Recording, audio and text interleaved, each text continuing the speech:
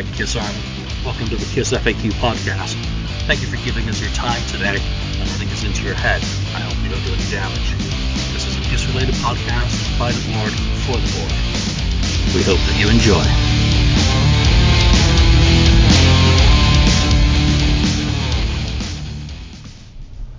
Hello and welcome to episode 151 of the Kiss FAQ podcast.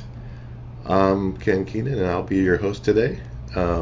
Joining me today, I have Mark, who is Marcus Almighty. Marcus Almighty on the board, yes. And then Daniel, all the way from Sweden.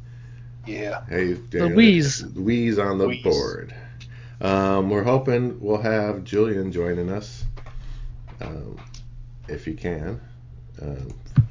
I hope he's going to join. He said he might join. So we're going to get into it. So this week, before we get into anything, and actually the big news this week, of course, is Kiss Cruise has been going on. I think it's wrapping up now, and we've heard details. So we're gonna talk a bunch about that. But before that, not much other news other than we know a couple of books have been out. The one behind me, which is the 1977 to 1980, yeah. Lynn Goldsmith photo book, and that's a pretty good book. Though I would have liked a little bit more variety on that one for pictures. It's a lot of same pictures from the same sessions, I would say. And Ace and Peter kind of got left out a little bit, I think. I don't know if she took less pictures of them or what, but I think the Swedish book is more interesting. And as you mentioned that, I just got that one in the mail. I'm enjoying this one right now. I'm starting to read it. I'm enjoying it more because I think it has a more variety of pictures. Plus, it has a lot of text stories, little stories that were going on at the time of when the pictures were taken. I think one thing about that book that is missing in most Kiss book is that they focus a lot on the unmasked, the period without makeup. Mm-hmm. You have a lot of great photos from that era, and that is not many books do that. So I think that's a good thing with that book. It's unique, yeah. Yeah. Unfortunately, I can't add much to it because I'm still awaiting my copy. It's in transit, coming to me. But I'm looking very forward to getting my copy as well because I sort of agree the Lynn Goldsmith book is very nicely done. It's like top quality. Everything about it is like top notch. Even the paper itself and the pages, that they feel so thick. It's almost like 2 pages in one. Oh yeah, right. Yeah, but it's nicely done. But because she limited herself to such a specific period of time, she could only do so much, I suppose. But they are definitely pictures that I've never seen before, so I really enjoyed the book. Yeah, the quality of the pictures are great. I mean, it's worth it. You're a big Kiss fan. It's worth it to get it. Have it in your collection among other many books that are out there and more to come, I think. Yeah. So okay, well, before we get into our main topic, which I think is going to be about the Kiss Cruise, we're going to talk about that. We're going to show or kind of go through, show some albums, like 5 albums or cassettes or CDs that kind of, you enjoy one way or another, or if you have a story behind them, or just, something unique about it, just to, show off something different here. And I'll go ahead and let Mark go first with his 5 albums, Kiss albums. Okay, so I'll do them in order to why I okay. Them. Okay, so my first one that I'm going to show really quickly is this is my copy of the first Kiss record. Yeah. Beat up one. It's Beaten to Hell. Now, the reason why I picked this one is because this is probably one of the very first Kiss records I ever bought. And I started collecting vinyl again. Now, if you take a look here at the back, the very bottom here, I don't know if you can even make that out, but it's a Warner Brothers version of it. This is before they got dropped, right? So as soon as I started going onto all these Kiss sites and people started asking me about my vinyl. When I showed this one and somebody noticed that it was a Warner Brothers distributed one, all of a sudden started getting all these beep, beep, beep messages on my phone saying, hey, are you interested in maybe selling that record? Because I didn't realize at the time that it was quite wanted because it's a Warner Brothers version of it. It says Warner on the label too, right? Yeah, I'll pull it out right here. You can I see think I real have quick. one of those, I think. I'm sure. Yeah, if you take a look here. Is that pressed in It should say Canada, or where was that pressed? This is the U.S. It's U.S. I think it's a U.S. Probably. Okay, yeah. Nice. Yeah, I'm pretty sure it's... No, it's a Canadian. Sorry, yeah. Oh, Manufactured, okay. distributed by Warner Music of Canada. So And that might be even more rare, actually, than in the U.S. It's very possible. So maybe. Now, the reason also why I'm showing these ones, believe it or not, is because besides the fact that there might be something unique about them, they are also my go-to versions of them that I listen to. Okay. Because I might have like 8 different variations of each record, but that's the one that I listen to the most because it sounds really good. Considering how old it is and how beaten to shit the cover is, you'd be surprised how good that vinyl sounds. Mm-hmm. Yeah. It's really punchy. It has a really nice bottom end to it. Compared to some of the other ones I have, like I have some other pressings of it, like some RCA Record Club ones, and those are kind of like, they sound a little shaky in spots, but this one sounds really fantastic.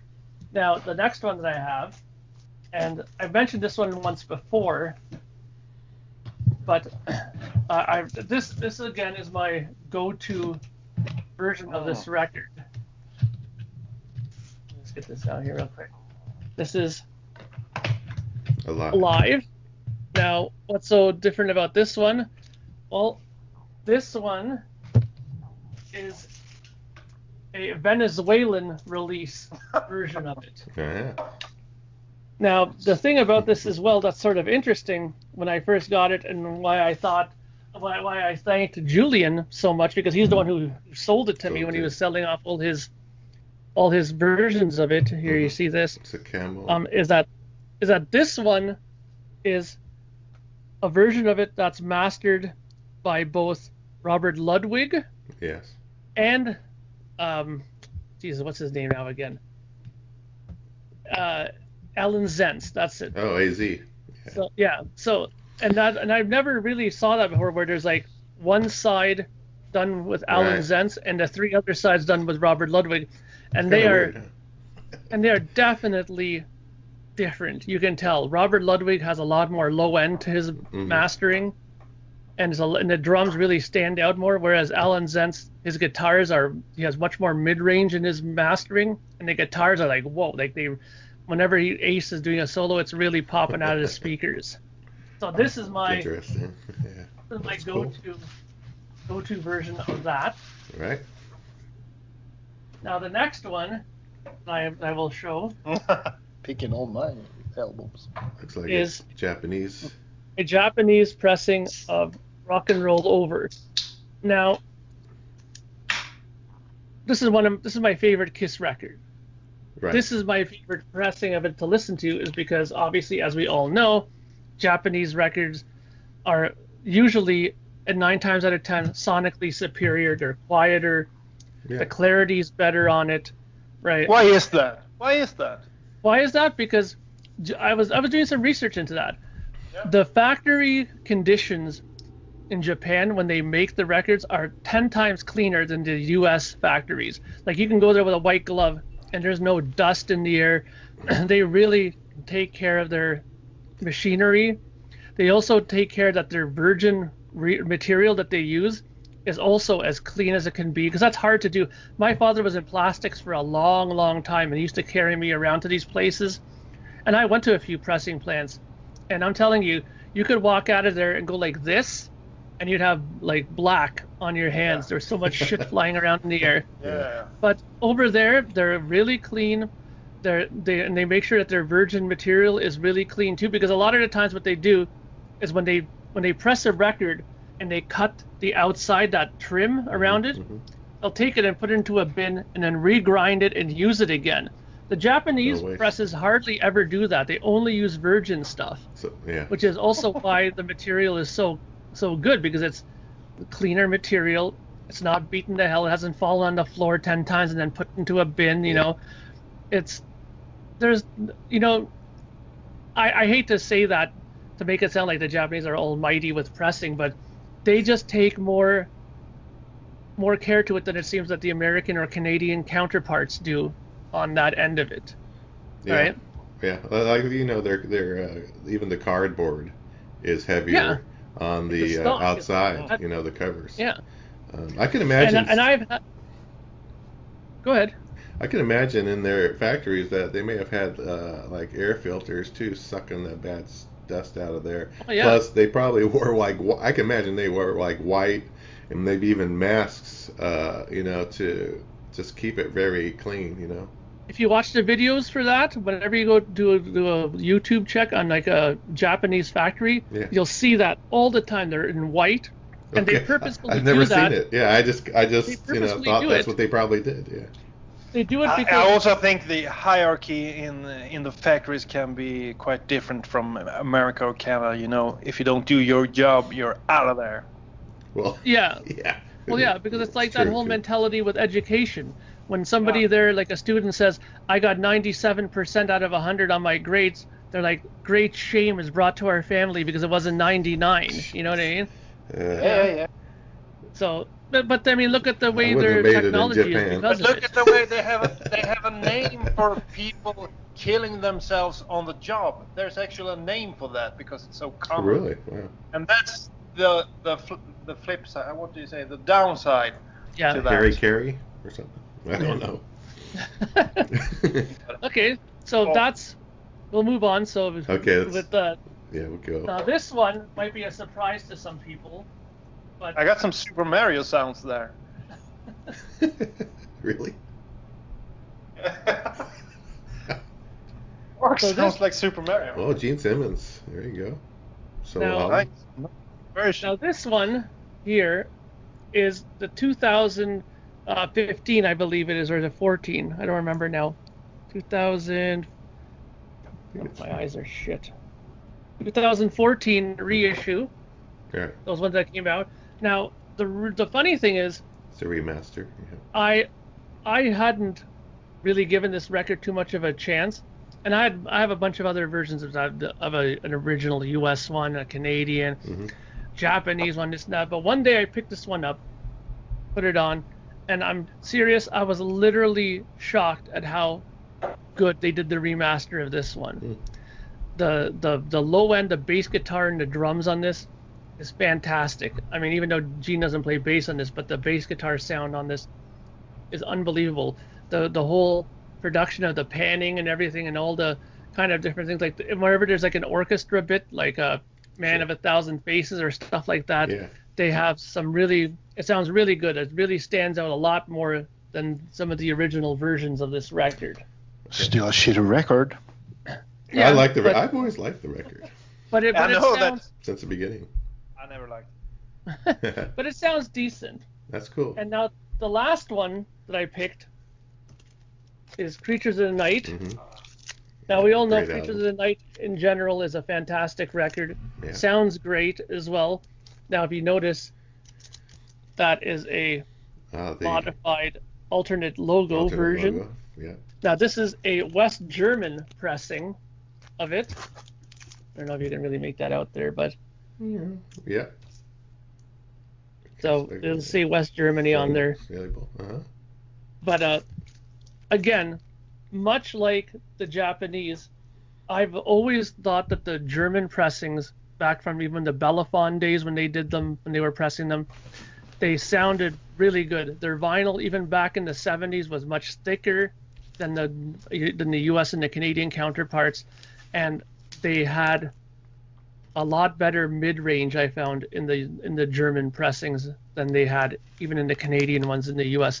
They had something about, the Germans, again, they always had that running joke in The Simpsons that, working for Germans, you got to be careful because they have a strong work ethic and stuff like that, right? So, and I'm guessing that'll go across in their pressings as well, that they probably, much like the Japanese, if you don't do your job well in Germany, you're out on your keister, right? So that's why I love those ones. I've always tried to collect now, and I'm almost got a complete Belafonte set of all the Kiss ones that were available, so I'm really into those ones. So those are my 5, mainly for sonic reasons, but for those other reasons that I mentioned as well. Right. Well, that's cool. I like those are cool albums.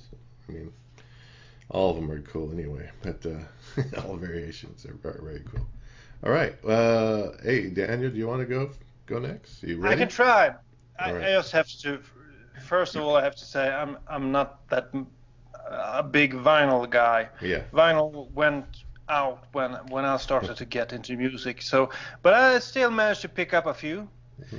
And the first one, I remember hearing a song that I really liked, and I tried to tell my mother, I like this song. It's called Creatures of the Night. And then trying to spell it in Swedish, I didn't know English. So I don't know if you see this one, but this was when I heard Heavens on Fire.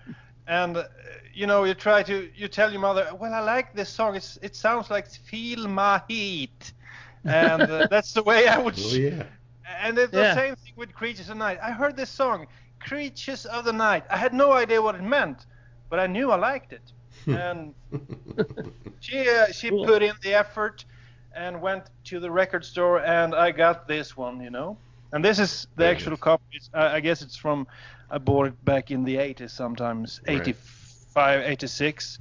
Still mint condition. I took really good care of it, and I think it was just such a nice package as well. I saw it in a magazine later, and it's the back, the front, it's all perfect, and even the titles, tie into the way it looks. So I think this is one of the best ones to this day. That's my number 5. Number 4, you know what? My first albums were Asylum, Animalize, and that one, The Creatures of the Night. So that was the way I thought Kiss sounded, And then I started to go back, and I was in my early teens, or even earlier than that, I think. And I went to the bins, flea market, and I found a mint condition album that looked like this, and I thought, oh my, this one has to be something. And I remember actually listening to it the first time. It was kind of a shock, Sounds so different from Asylum, Animalizing Creatures. It's different, yeah. So I needed to listen to it a few times. But back in the day, you did that, Yeah. You gave it a few spins before the verdict was out, Yes, Yeah. And I remember the first song I really liked was Firehouse. Mm-hmm. I really liked Firehouse, but since then it's not one of my favorite. I've come to enjoy a lot of others, but I remember I liked that one really a lot. But the album as a whole, it's probably the best album to give to a non-Kiss fan, to me at least. This is the one to give them, and even though the inside, when you open it up. Is it called the something? Gatefold? The gatefold. Yeah, the gatefold is a lot better when you look at Alive 2. I think this record is a lot better than Alive 2 to me, at least. Yeah. So this is it's a good one. And then I started to get really into Kiss, and I'm to the flea markets, because that was where you could find a lot of crazy Kiss albums. And I came across a strange album, and this was back in '88, I think. I was, in my early teens. And then I saw a picture, and I was like, "Oh my God, can they show pictures like that?" This isn't really a studio album or anything, but it looked like this. Oh yeah. The photo. So I just bought it because it was That's an interview disc, I think I might even have that one. Yeah. I used to. There's really nothing on the album worth mentioning, but it kind of looks cool. And when you're a kid, these kinds of pictures wasn't easy to come by. So there's really, and when you had it in the album, what's this called? The album jacket. Yeah. You always had this side out if your parents would find, and then when that's right. there was someplace turn it this way. Otherwise, you might not see the record again. And then, actually, one of my favorite sounding albums from Kiss is another one I picked up. You know, all the other guys, my friends, they went on the roller coasters and everything when you know, we had those days. What's it called? When Park? Yeah, Carnival? a few times a year, people came. Holidays. Yeah, you know, the holidays, and they had Festival. roller coaster and everything. People blew their money on that, and I didn't go on any of those. I went to the record bins and I flipped through, and then I found this one. Mm-hmm. My friend bought The Elder. He drew the shortest straw. I bought this one. Sure. He was really disappointed, and I really liked this one. So this is, to this day, That's along with Kill. Rock and Roll Over, of course, this is my favorite makeup album, I would say. It's a really good but record. So it's so fun. Yeah.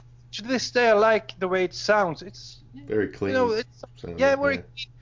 And after this one, I've bought a few CDs, and the remastered version I like quite a bit. So I listened to that one. But this is one of my favorites. How many do I have? It's the final one now, I think. All right. Yeah.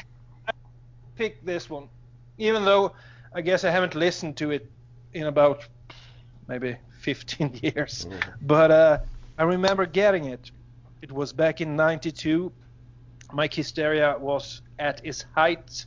Revenge had just been released, and I started looking around for records that I didn't have. At this point, I had all the studio albums. Then I found this strange thing. Mm-hmm. Ooh. Francis Last Licks. Yep. Unfortunately, Paul hasn't signed it. But I bought this one of another Kiss fanatic. That's and cool.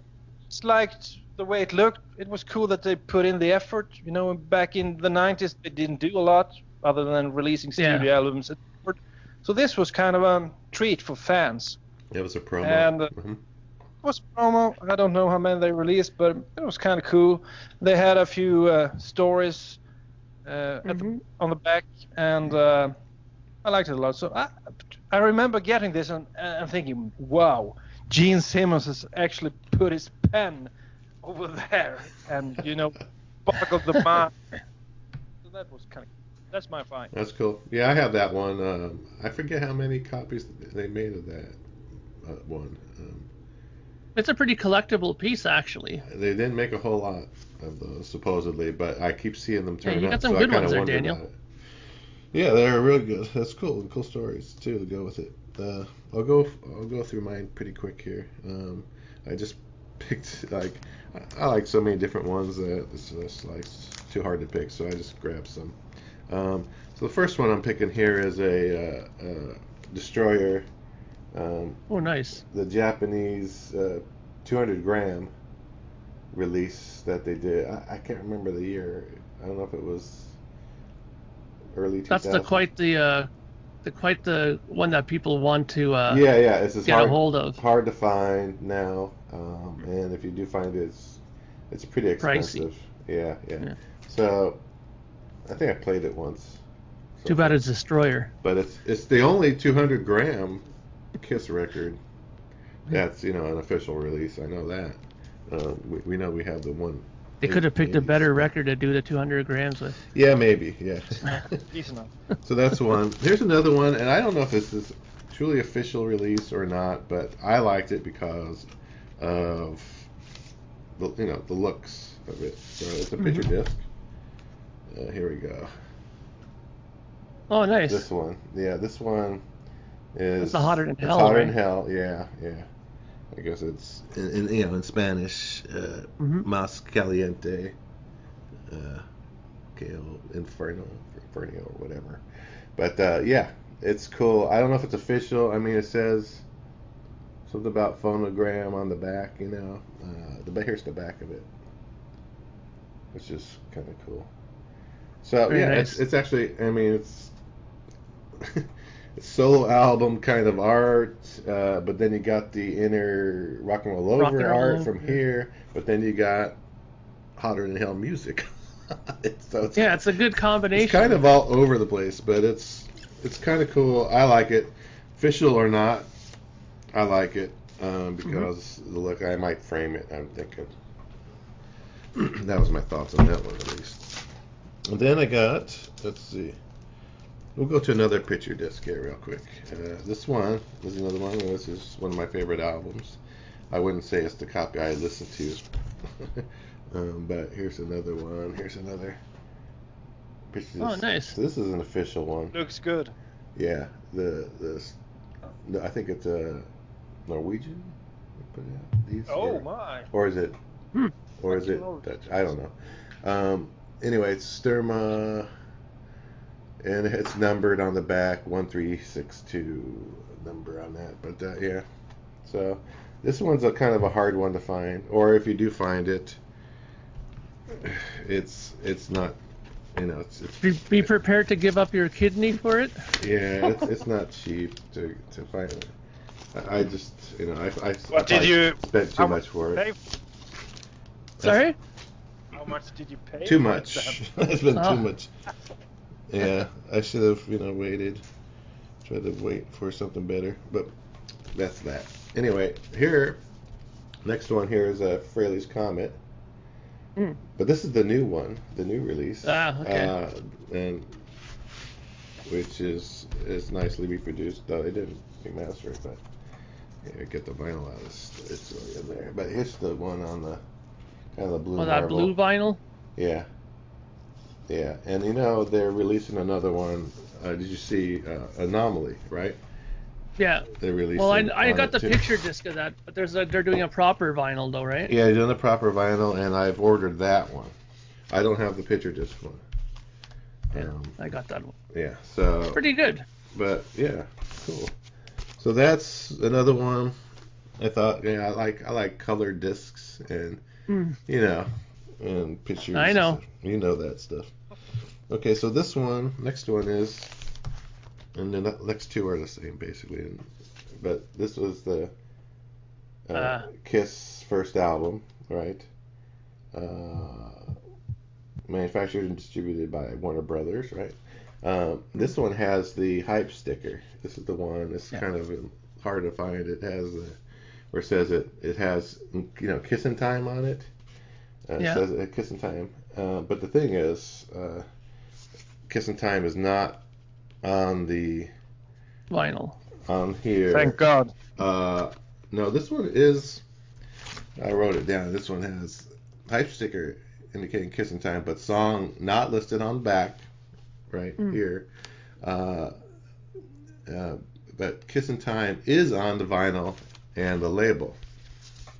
So it's on the actual, it's on here. And it's a 9001, NB9001. So that's kind of a harder one to find. I like it. It has a hype sticker on it. Not many of those were out there, I don't think. And then the last but not least, we'll get through this here, is probably my favorite, not favorite album, but it's one of my favorite albums, but my favorite one to maybe listen to, because the sound is so great on it. This is the first Kiss album, promo album, white label promo.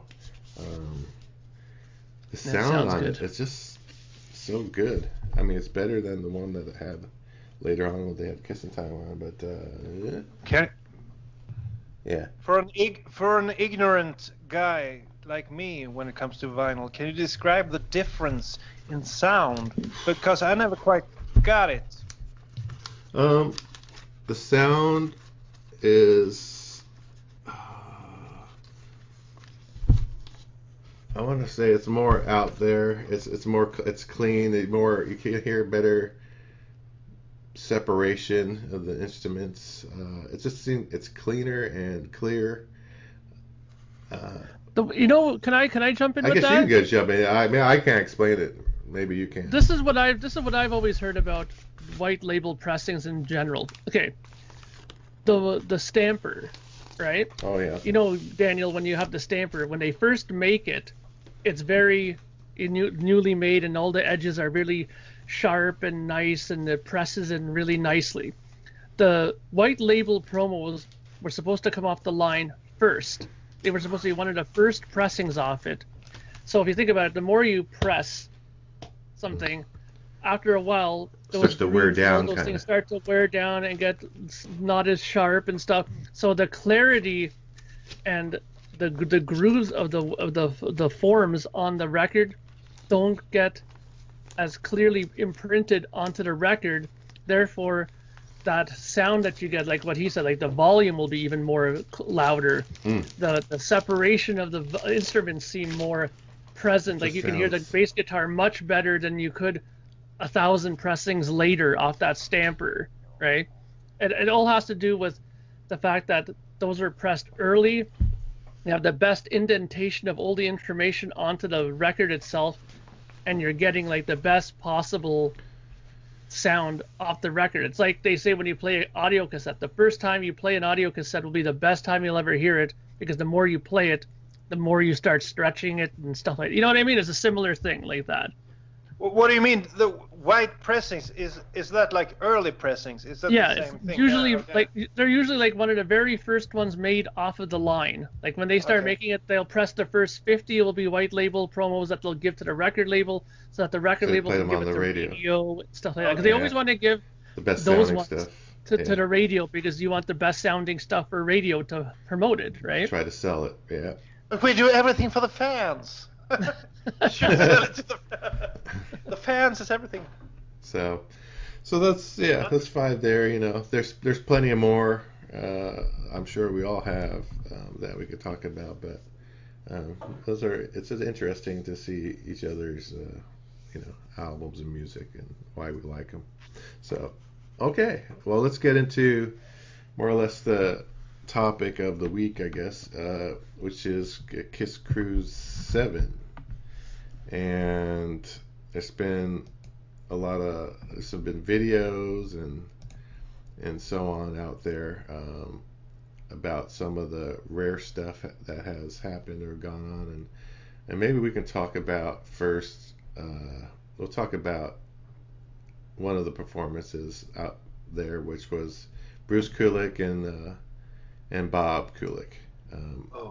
Their show there, which may go down as one of the greatest, Kiss Cruise performances, really. Surely. And I would have loved to have been there to see that one. The rest of Cruise, I don't know, we'll talk about it, but that one was very cool. And I don't know, have you guys seen any of the videos for that yet? Oh yeah. Of some of the songs. So yeah. Okay, well I'll go down some of the songs that they played, or their set list. So their set list, and they seemed in good spirits and all there, and their band and the lead singer, I can't remember the lead singer's name or the drummer's name. I know one of the guys is it Brent Fritz or something like that? Yeah, the drummer from Union. Yeah. Yeah. Yeah.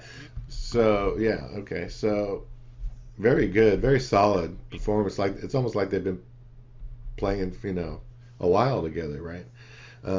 So what they had, their set list, they started off with All American Man. It's like, who would have expected that? But you think about it, Bob played lead guitar on a lot of those Side 4 Live 2 stuff. So I saw the video of that one, and I thought it was just awesome hearing that live. Never thought it would happen. Even though it's not truly Kiss, it still was great.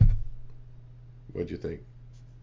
I think it sounded great. I've seen it previously done by Bob Kulick in other places, But I think just the format, bringing the two Kulick brothers together. I've never seen them. Have they ever played live in this kind of setting before? Before a huge crowd? I don't think so. I think, but didn't. Convention maybe or something, but I don't know. I don't remember. So I think I heard. I think that they did didn't they do a convention once where they might have jumped on together, those two? But that's not. Yeah, I know it's not the same audience size. You have all the. I think the performance was great. They brought in Brent Fitz is like a solid drummer, and the guy singing did a good job as well. Mm-hmm. But just seeing the brothers together, and I think they picked the perfect set list. They didn't do like Ace. Ace plays Love Gun and and that kind of stuff. He didn't really have a lot to do with those songs. The soul, of course, but other than that, nothing. So I think they picked the whole set list is like very interesting, and they brought on songs that they had something to do with. I think that's an important part of this. Yeah. Yeah. So All American Man as a starter, it was awesome, and you could see the reaction in the crowd. Oh yeah. From those clips.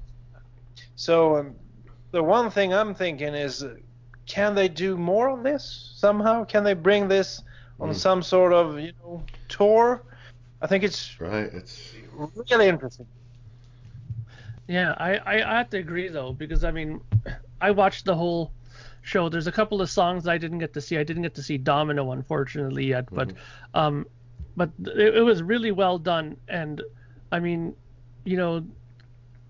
the performances of it were really top notch, I thought, and surprising for how little time they had to prepare for it. It sounded absolutely fantastic, and I agree with Daniel. I think that they should consider keeping this lineup together and maybe doing a tour of it, because I think after people saw this on YouTube, the consensus was in. Everybody thought that this was the best live performance of the whole cruise. So, and with that said, you can be sure that there will be Kiss fans out there who would want to see it in a club somewhere across America or Europe or anywhere.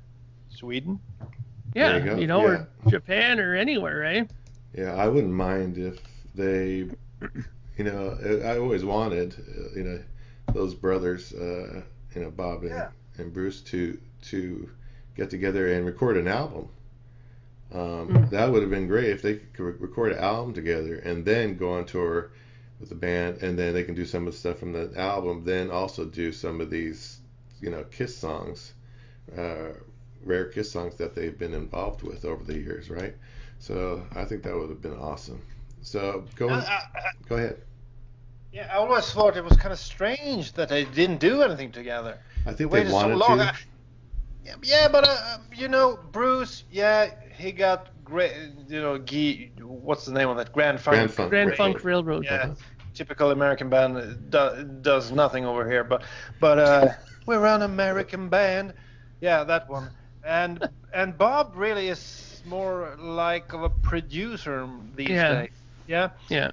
So I always thought, why don't they? I almost thought they were, didn't like each other for a time there, but this is the way they are supposed to do it. They all have a Kiss story, and they have different Kiss stories. It's so interesting. Bob Kulick played on a lot of rare, deep Kiss cuts that are rarely performed live. So every Kiss fan will chew them up, seeing them live. They will love everyone, Kiss Alive Side 4, Kiss Killers, those kind of tracks. Oh my, Kiss fans love to hear those. And Bruce, they never gave, the Kiss non-makeup years a fair shake, They don't do them justice. They haven't done that for a long time. So there's a demand for those kind of songs. They could play anything from Asylum and Animalize, Crazy Nights, and people would go insane. So it's just a perfect opportunity for a tour. Yeah, and I think you're right, because whenever they do these songs, like when they did them on the cruise, they're all these 80s era Kiss songs. People loved it. They were just like out of their minds when they played stuff, like Turn On the Night and stuff like that, because they know that they're not going to hear it from Kiss. Because I think Hide Your Heart was probably the one thing that they've played that's probably from the 80s, more recently, that people were surprised that they played, right? But I mean, doesn't that give them an indication there? Like, I mean, come on, look at the reaction you got from Hide Your Heart. Maybe you could pull out another song. But again, we have to keep in mind too that Paul isn't exactly in any shape to sing some of these 80s songs. I mean, this guy who was sung with Bruce and them, he did a great job. He sang them really, really well. I thought that was fantastic. And it was nice to hear it sung in that way. You know what I mean? You didn't have to worry about anything like that. Right. It was kind of cool. He really knew the songs. He did all the oh yes and the right places.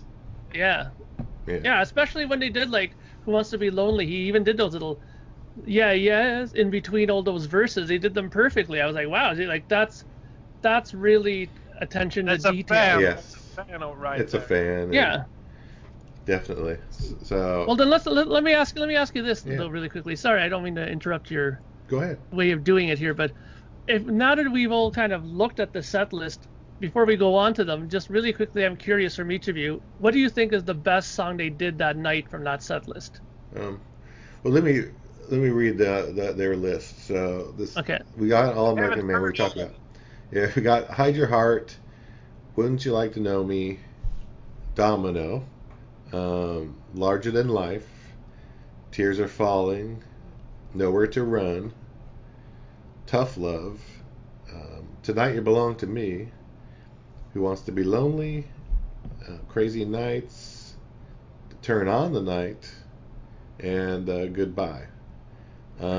So yeah, picking a song is I haven't seen them all, but I really I really enjoyed Turn on the Night because you stole my one. Well, it's all right. You can have the same one, but I really enjoyed that one. I want to say I really enjoyed Larger Than Life also, because I would have always loved to have seen Gene play that one. But Turn on the Night was a very good one. So I thought that was very cool sounding. It sounded really good. Daniel, what do you think about that? Same one. Yeah, I really like Turn on the Night. And the way they ended it with, the solos, Bob soloing and then Bruce, and then they took turns. It was great. It sounded so great. And you never heard that live with Kiss, and you would never will. But it works much better live than on the record, in my mind. I always knew the potential. You heard on the record that this song can sound great, but Ron Nevison screwed up all that. But you saw the potential, and now I heard it for the first time. It sounded great. I see that Nowhere to Run is up now on YouTube.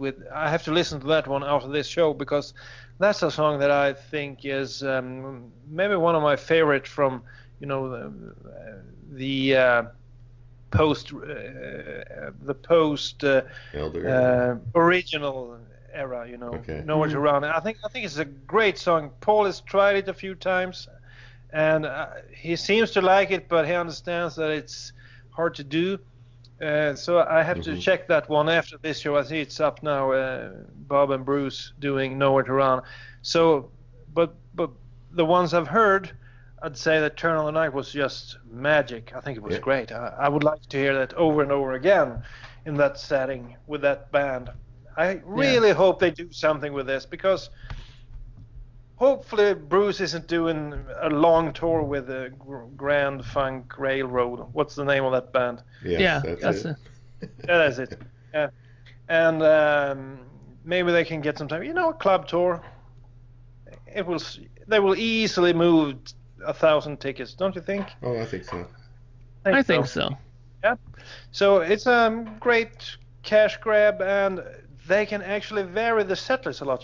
That you have a lot of great Bruce and Bob. They can learn songs easily, and they are not the way Gene and Paul is. We have to play the same exact set because the bombs go all off over there, and we can't change a lot. Playing a club tour, I think Bruce could pull out a lot of cool tunes. You have a lot of tunes from Asylum you can play. Secretly Cruel, Love's a Deadly Weapon, All Night. There's loads that Kiss fans would eat up. They would love it. Yes. I would. Honestly, I think that all those songs you mentioned are fantastic. Like you said, I also haven't been able to see all of it, but I've gotten to see quite a few of the songs off of it. I was surprised. The surprise song for me was Tough Love. I never thought they would have pulled that song off of Revenge to do. But it was interesting to hear it because, like Daniel said, these songs are songs we would never even hear with Kiss, right? So it's good to hear them in this, framework, right? But the song for me that really, surprised me in a great way that I thought was fantastic, and I rewatched it 2 or 3 times in a row, was Who Wants to Be Lonely. I mean, I love the song as it is anyways, but to hear them do it, and like how Daniel pointed out earlier, how specific he was with even all the little ad-libs in between, I was very impressed with it, and I thought that they just played it really well. And you can tell that the audience was really into that song as well. They sang along with the chorus all the time in that. So I think that, to me, was the sort of standout song of that set list. Yeah, that was a good song. That was another top one. I saw that one too, and I thought, wow. And it did it really well. I mean, I was surprisingly well. So, and it sounded great. So I think their whole set was pretty darn good. I mean, everything I have seen on it was top notch. So, like Daniel said, it would be nice if they would, tour, do some kind of club tour. That'd be great. Yeah. Bruce pulling stuff from Revenge as well. That was the only song from Revenge, wasn't it? Yeah. Well, on Domino. He could play Revenge as a whole album, and then but the Revenge album, and then add a few Asylum songs after that, and I would be in heaven, There you go. Anything? Yeah, go ahead. Go on. I was gonna say anything more on this subject on the Kulick set. I think we tackled it pretty good. But we have to, underline that this has great potential, and I really hope they do something more, because this was like a breath of fresh air in the Kiss world. Yeah. Yeah. Well, to get into, I mean, this was really cool, and I think they kind of upstaged Kiss, if you ask me. Now, as for, I don't know if anyone's seen the Sail Away set list, but the Sail Away set list, I do, yeah. I have it here. It wasn't too, was there anything? Well, see, here's the thing. The Sail Away list, from what I understand, was one of the first big stickling points with most people from the cruise. Mm-hmm. I mean, when I started seeing comments coming in from the cruise, that was the first thing that people started saying. They were like, the Sail Away set was kind of like, there was nothing too out of this world on it, I don't think. Because, I mean, sure, they did a World Without Heroes, but they've done that before, right? They've done that before. And they got they have Hide Your Heart on there, but they've done that before. A lot they have more recently. They have Lover All I Can, but they've done that on Kiss Cruises before when they did the whole Dress to Kill when they were in the outfits, right? Yeah, that's the only one I think that really stood out for me was that song. Otherwise, you're talking like standard Kiss kind of songs from their sets, Yeah. I mean, do you agree that that's something that needs to be majorly revamped? I think. Well, I agree. I mean, on earlier cruises, they had done more rare songs on earlier cruises on the Sail Away. Even if they were just snippets, where they didn't get through a whole, they at least made an effort. It looks like Daniel's got the Elvis Blue album there. That's a good album. I had that. I like that one. Yeah. Anyways, a little off subject there. Way Down. Yeah. That's a good one. Yeah, I love that. Down in the ghetto. That's the next podcast, Elvis. Elvis FAQ podcast.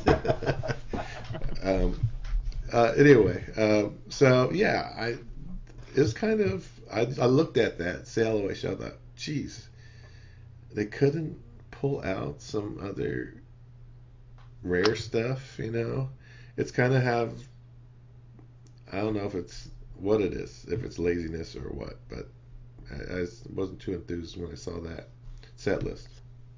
Well, and a lot of the times people say, okay, well, they didn't do it because don't forget they have the 2 shows to do, the main shows, that they're going to put it in something rare in that. But I mean, you're talking about a band that has how many albums? They could have picked so many other songs. Yeah. It's not like they have a limited amount of material that they have to choose from. Right. They have so many records. After all, Gene keeps telling us the #1 band in the world, gold albums. We have the most gold albums. Right. Well, if you have that many gold albums and records, then I'm sure you can pick other songs, right? Oh yeah. Besides the standard ones that you always play. Yeah, it's kind of a easy way out, not to do too much work, I guess. That's how I look at it, But these fans paid a lot of money to go on this cruise. Oh yeah. And they're hoping that's what they want. These fans know every song in the Kiss catalog and would love to hear these other songs that have never been played or haven't been played live since the beginning or whatever.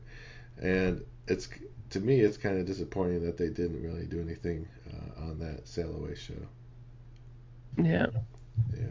I think what's lacking a lot is actually the void that the Bruce Kulick and Bob Kulick band filled, Mm-hmm. From 83 to 97, I'd say, because that was when Carnival of Souls was released. I'd like to see a Carnival of Souls song in the Bruce Kulick, set list. Oh, yeah. But that might come on the next tour. You never know. but I think they are manhandling, or what the word is. They aren't treating the non-makeup songs as they're supposed to be treated. They have a lot of great songs from that era, but they kind of stray away from them for some reason. And I understand that Paul has trouble playing those songs, singing those songs. Oh, yeah. But you have a lot of great Gene tunes you could do, Oh, Particularly sure. all of the Gene songs from Asylum. Trial by Fire or something. Yeah, and every song from Revenge done by Gene. They can Any do way you stuff. slice it. There you go. Yeah. Good stuff. So, go ahead, Mark. No, I was just going to say that's right. the song I mentioned. Okay. Well, before we get into maybe the Kiss Electric shows, there's two shows, obviously, 1 and 2. I did see, and this kind of bothers me a little bit, is the Kiss not Kiss, but the Paul Stanley acoustic performance that he had and with his son. I don't know. I had a hard time with it. It's just Paul cannot sing those songs. I guess he's put in an acoustic performance to try so he doesn't have to try to belt it out and crack his voice or something. I don't know what it is, but that set just did not work. It didn't work for me, at least. I don't know if anyone, and I don't know if it's because I'm watching it on YouTube or whatever, but I think it's not YouTube.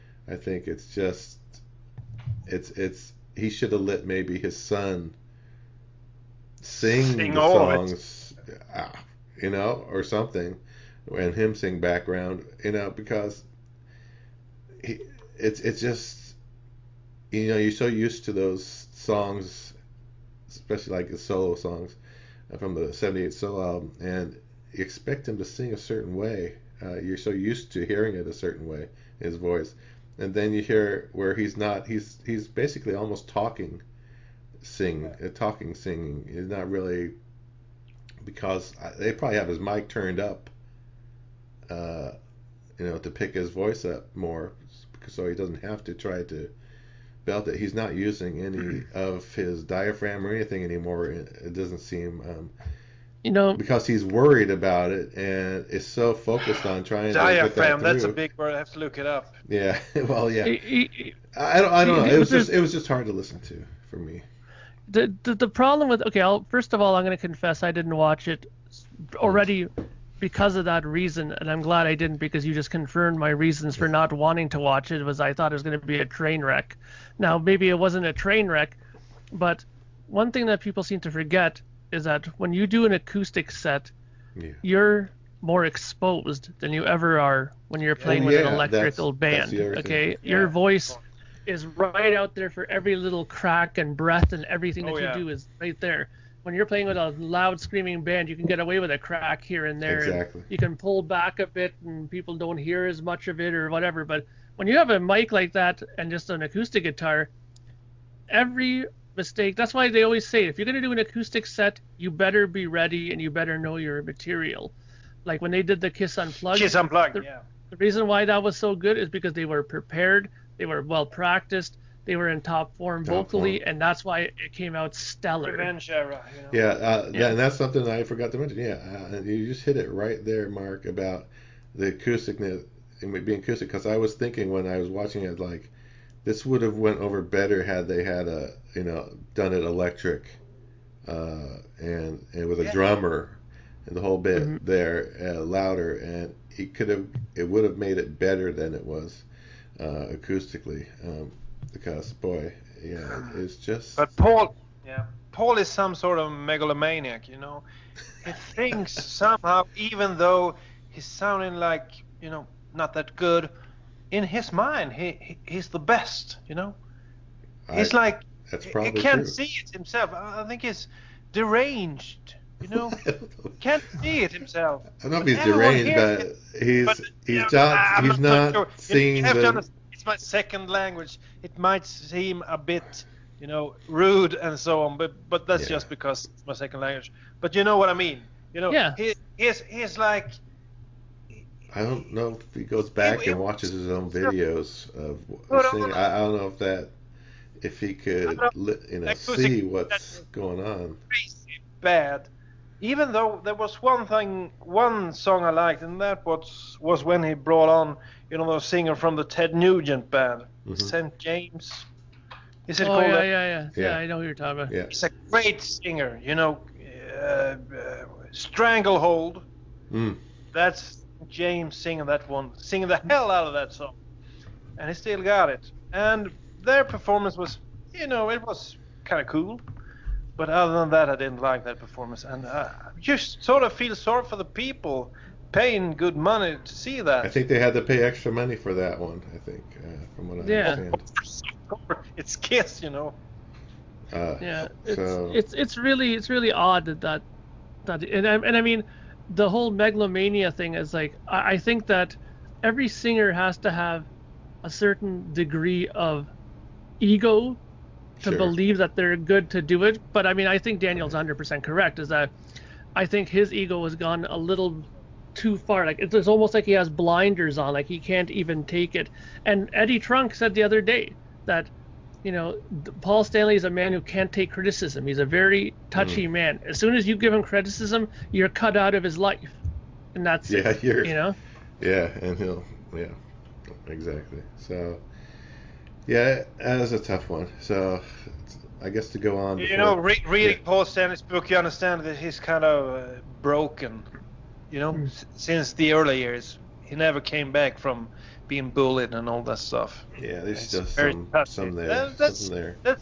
We all know people who are like that. Yeah. So. But they didn't become the biggest band in the world, those guys. That's right. Really interesting when you have such a guy at the top of the world, at the top of it. Yeah, I mean, I just think they should have thought about it and maybe done an electric.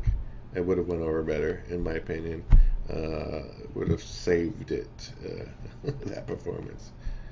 Speaking of electric, don't you think we should talk about that electric set? Yeah, let's get into it now. Yeah, that one. So, Kiss Electric, they play 2 shows, and there's a night 1 and night 2. And this is another show where we hope to see some rare songs or songs they haven't played before live and that sort of thing. So I don't know if anyone's seen some of these, but let me go. Let me go down the list of night 1 at least first. The night 1 set list. They started off with Tomorrow and Tonight, and then they went to Sweet Pain.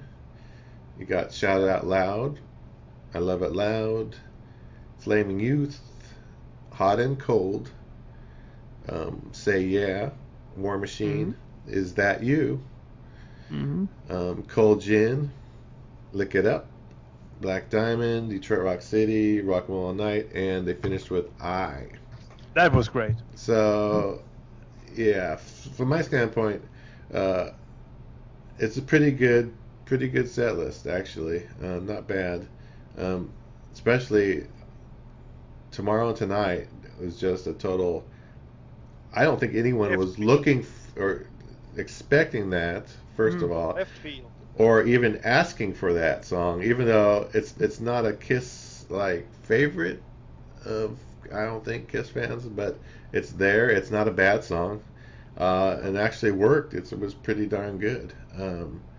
So to me, the standouts were, of course, Tomorrow Tonight, Sweet Pain, which I've always liked as a song anyway. I thought they did a pretty good job of that. And then we know Flaming Youth has been more recent. They pulled that out last year, but it's still good. And then Hot and Cold off of Sonic Boom, which is another one that they haven't done. Then Is That You from Unmasked, which real surprise. They may have done only. Did they do it on the Unmasked tour? That's it. Yeah, I think that's it. That's it. And then I is another one, which we've heard them do that, I think, before. But that's a big deal. I think it was kind of cool that they played Rock and Roll All Night, and then they added I, because at the first show people must have thought, well, this is it, and then they start I. I think that was a cool setup, Yeah. So what do you Definitely. what do you guys think about those songs or that set list? Well, I'll tell you one thing. The whole I thing was a definite surprise, and so surprising that I have to give a shout out to our fellow podcaster, Mr. Alex Bagman. Swedish guy.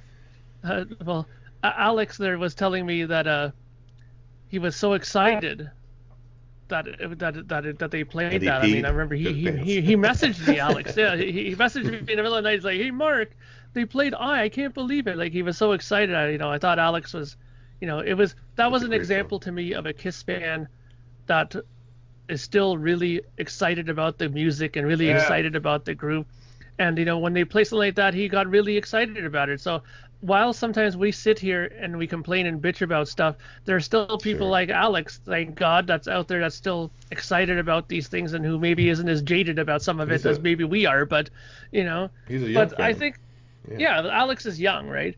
So but Sweet Pain, for example, I think is a prime example of a song that they should think about, an example of a song that they should think about doing in all of their sets, because they played it well, it sounded good, and Gene can still sing it really well. Yes. Yeah. Right? When you pull out a song like this where Gene has the opportunity to sing, it makes their set list stronger, I think. Because sometimes when you have to pull out a song like, when they pull out Is That You, while it was good and it's a great song, we didn't get to hear it, I don't think that he sung it as good as he could have sung it.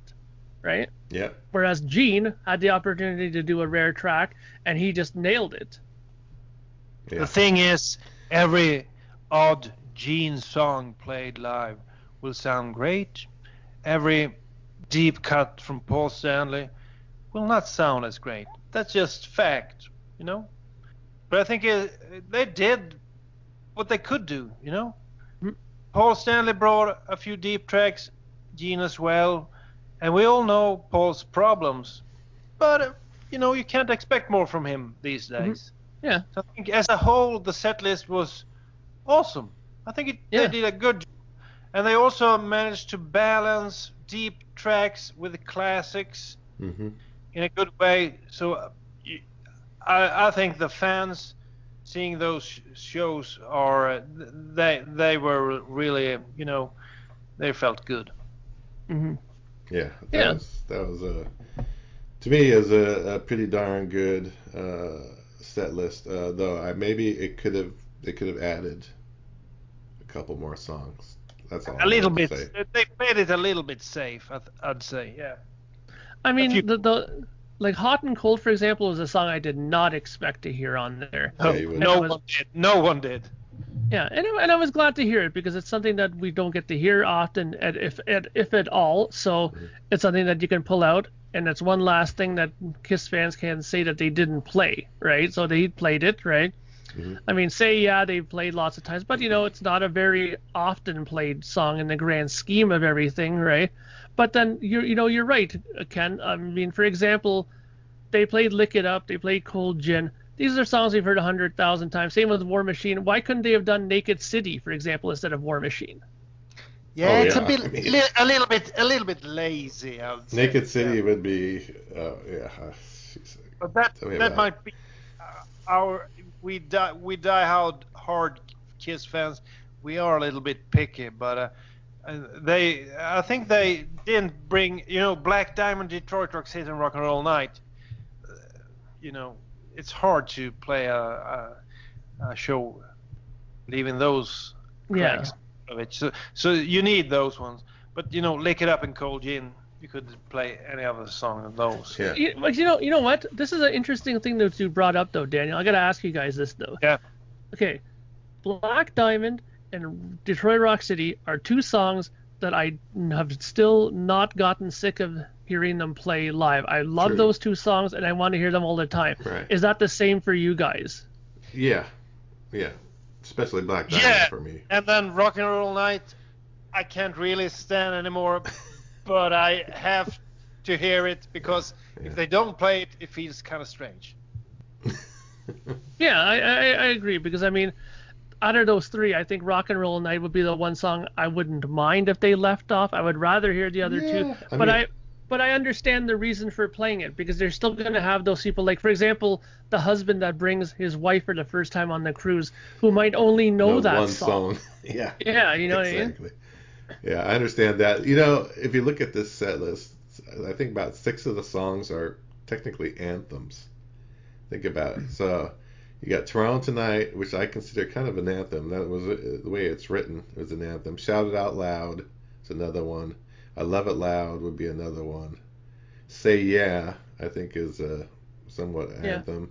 And then you got Rock and Roll Night and I. But Both the of those problem anthems. is they don't have anything from Lick It Up to Carnival of Souls, do they? Just Look It Up. Just Lick It Up. Yeah, I forgot that one. Yeah. Leave that one out, and they don't have anything from those years. So I think Nothing from Revenge. they could add something more from that era. Yeah, I agree.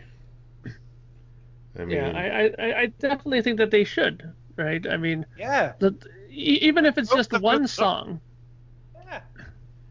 Yeah. Pick anything from Asylum, and the fans would go crazy. Yeah. It would sound good. So yeah, we can complain all we want, but it was a pretty good set list and a good mixture of pulling some songs in there that we didn't expect to hear. So I think they got a pretty good show. So let's go to night 2. Night 2 is basically the same set list, except they took out Cold Gin, and then they added in 2 songs. They added in Hotter Than Hell and She. And to me, She is a big deal for me. I love She. I think that's a great song. Me too. And they didn't play that one enough. I know they haven't played it in probably since, I don't know when, but maybe early 2000s. I think the Rock the Nation tour, they played She when I saw them there. But Hotter Than Hell, yeah, we've heard that on and off. But I think that's a good. I mean, taking Cold Gin out and putting in those 2 songs was fine. I don't see a problem with that. What do you think? I'd say She. Listening to She back in '95. Do you remember that tour they did of Japan when they did She? Mm-hmm. Then it was a real deep track, and it sounded awesome. It was maybe one of the best performances ever. If you look at Nagoya '95 or Tokyo '95, they're up there on YouTube. Go listen to She. That's the way it's supposed to sound. So that's a good track, and just the ending of the sound when they are just like mangling out the finish, Yeah. That's great stuff, So that's a great song. Hotter Than Hell, we've heard that a few times, but it's a good addition. But still, you're missing the whole non-makeup era in this show almost. I mean, is it Lick It Up? That's the only song, isn't it? Yeah. They could have put in Fits Like a Glove, right, Daniel? So that's why Kiss fans go crazy when Bruce Kulick and Bob Kulick play stuff from the non-makeup Kiss era, because there's a lot of great songs from that era. Oh, yeah. Gene should understand that by now, but they don't. Yeah, and I venture to say, I could be wrong about this, but I think that the audience that goes to these cruises are probably more familiar or were, into Kiss during that 80s period than there are 70s people. I think right now that there's probably a lot of people who are going to cruises who are of that age that were into the 80s stuff, right? So that's why I think it went over so well, right? I mean, people who were into Kiss and were teenagers in the 70s, I mean, they're dead now. they're gonna they're gonna I'm be dead. I'm just a zombie. You're one of the few survivors. I just think that there's more people that are maybe in that age bracket. That's all. Like I said, I could be wrong, right? But I think it's interesting though that the reaction was so strong for the Kulick brothers that I think now, I hope I'm right about this. I hope that Gene and Paul took notice of that, of how strong that reaction was. I won't. Yeah, I know. Oh, I'm afraid, Paul. And well, this is how it's been. Gene says to Paul, "Man, can't you sing a few of the Crazy Nights tunes?" Hell no. Yeah, but this is how I think what's going on here is like Paul would see that and he might take it wrong, or like Bob and Bruce, they tried to upstage us, with doing these other songs. It's like I could just only imagine, instead of thinking that, oh shoot, maybe I should get my button gear and maybe we should try something different. And I don't know what they're gonna do. I mean, they're talking about taking the year off, or at least Gene says they're taking the year off from touring, and I don't know. Maybe they'll still have a spot show here and there in the casinos. I don't know. Again, you never know with Kiss, but it could be that they are taking a year off to plan one final big 2019 to 2020 finish it, end it all tour. That's my thought. But if they take next year off, maybe they'll put one more album out. Maybe they'll record during that time period. That would be nice. Yeah. Can Paul sing on it? Well, they could fix it, I guess, in the studio. Yeah, they have Pro Tools. So, there's a lot of crappy top 40 singers out there. I know they're horrible singers, because when you see them on a live show, they can't sing worth a dime. But that's like, well, how do they sound so good on the record? But then you watch them live, it's like, holy crap, they really can't sing. It's all fixed. To be honest about Paul. Paul can sing partially, Yeah. At times you hear, oh, that's like Paul Stanley 1985, and then, no, that sounds crazy. So when recording an album, surely it would sound And good. I wouldn't mind that if they fixed it. You have to pick out the stuff that sounds great and remove the stuff that don't sound great, and then, fix it. He still can do it, but not all the time. But that's the great thing about studio, is that you're afforded that luxury. If you can go in, you can sing it 7, 8, 9 times and compile a really good version of the singing using that. Yeah. 79 times. They used to do that with guitar solos too, Yeah. Yeah, they used to do that all the time. So. But I mean, one other thing though that I'm not sure if any of you guys have sort of heard anything about. The one thing that I was curious about, and I know it was mentioned on the board a couple of times, was what's the deal with Michael James Jackson? He was supposed to be on the cruise. Did he say anything? Did you see my post? post? Posted something on Facebook, I saw. No, I didn't see anything. Yeah, Bruce posted something. He said he did a session out, but I haven't heard what the questions were to him and what his answers were. I'm still waiting to see that. Someone, I'm sure, took a video of this, and it'll probably end up on YouTube eventually. But 1 second. Well, I had put a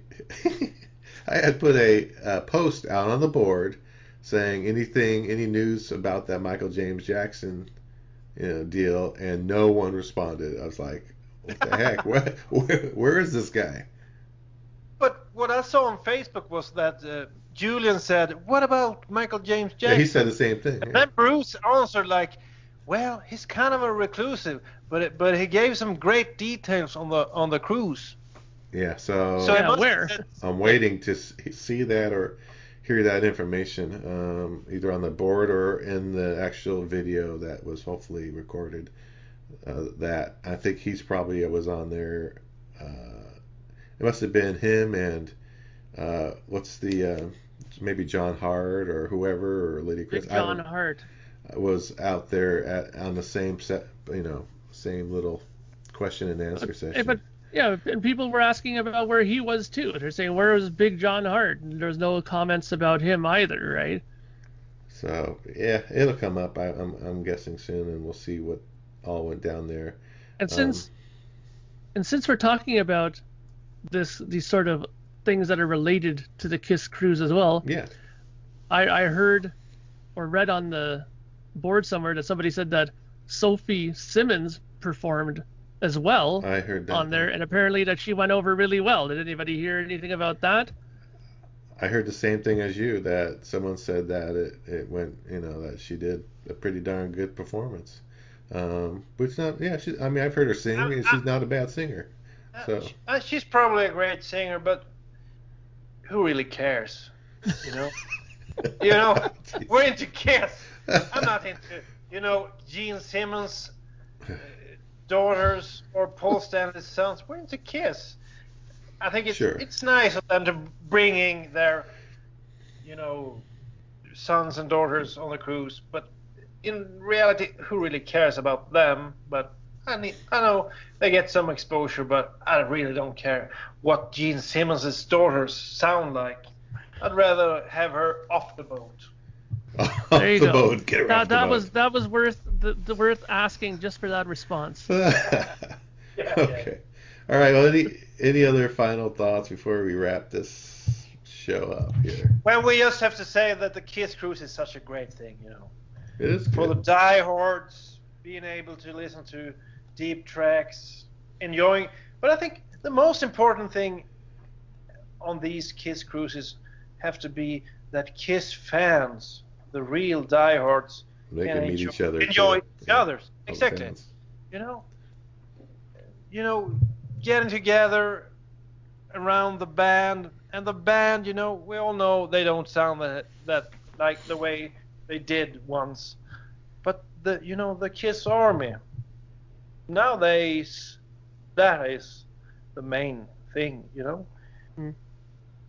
getting into the band, talking about your history with the band, that's the thing these days. We all know the band, they don't sound the way they sounded, but the fans sharing memories, talking old war stories, that's really interesting and important.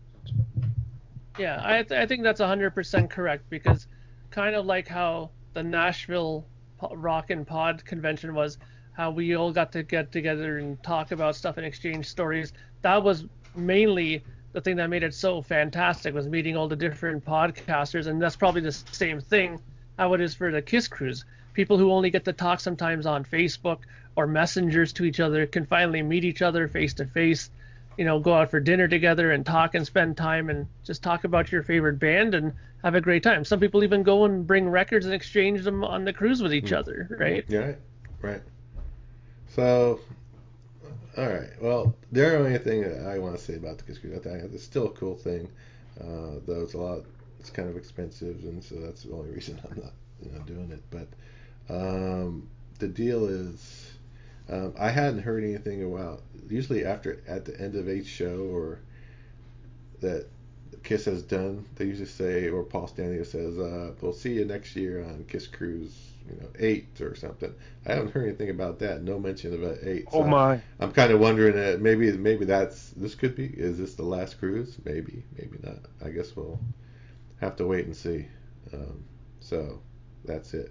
So that's it for our show this week, and I guess Julian didn't make it. Unfortunately, we were hoping he'd be able to get his thoughts on the Kiss Cruise and what the songs and all that stuff. But us three are here. We're taking over. So thanks for joining us, and you can catch us on YouTube and Spreaker and iTunes and all the others outlets out there. And if you have some thoughts Comments on it, or on this episode and on about the cruise, or if you did attend a cruise and have some comments about it all, then maybe we got some stuff wrong. I don't know. But please post them out on the board. No way. So once again, from Mark and Daniel and Ken, thanks for listening. See you next. Thank you for spending time listening to the KISS FAQ podcast today. All sales are final. There are no refunds. If you'd like, look us up on Facebook or come over to the KISS FAQ message board and discuss the topic we broadcast today. Don't forget to rate us on iTunes, Spreaker, or wherever you've listened to the show. We hope you'll join us again.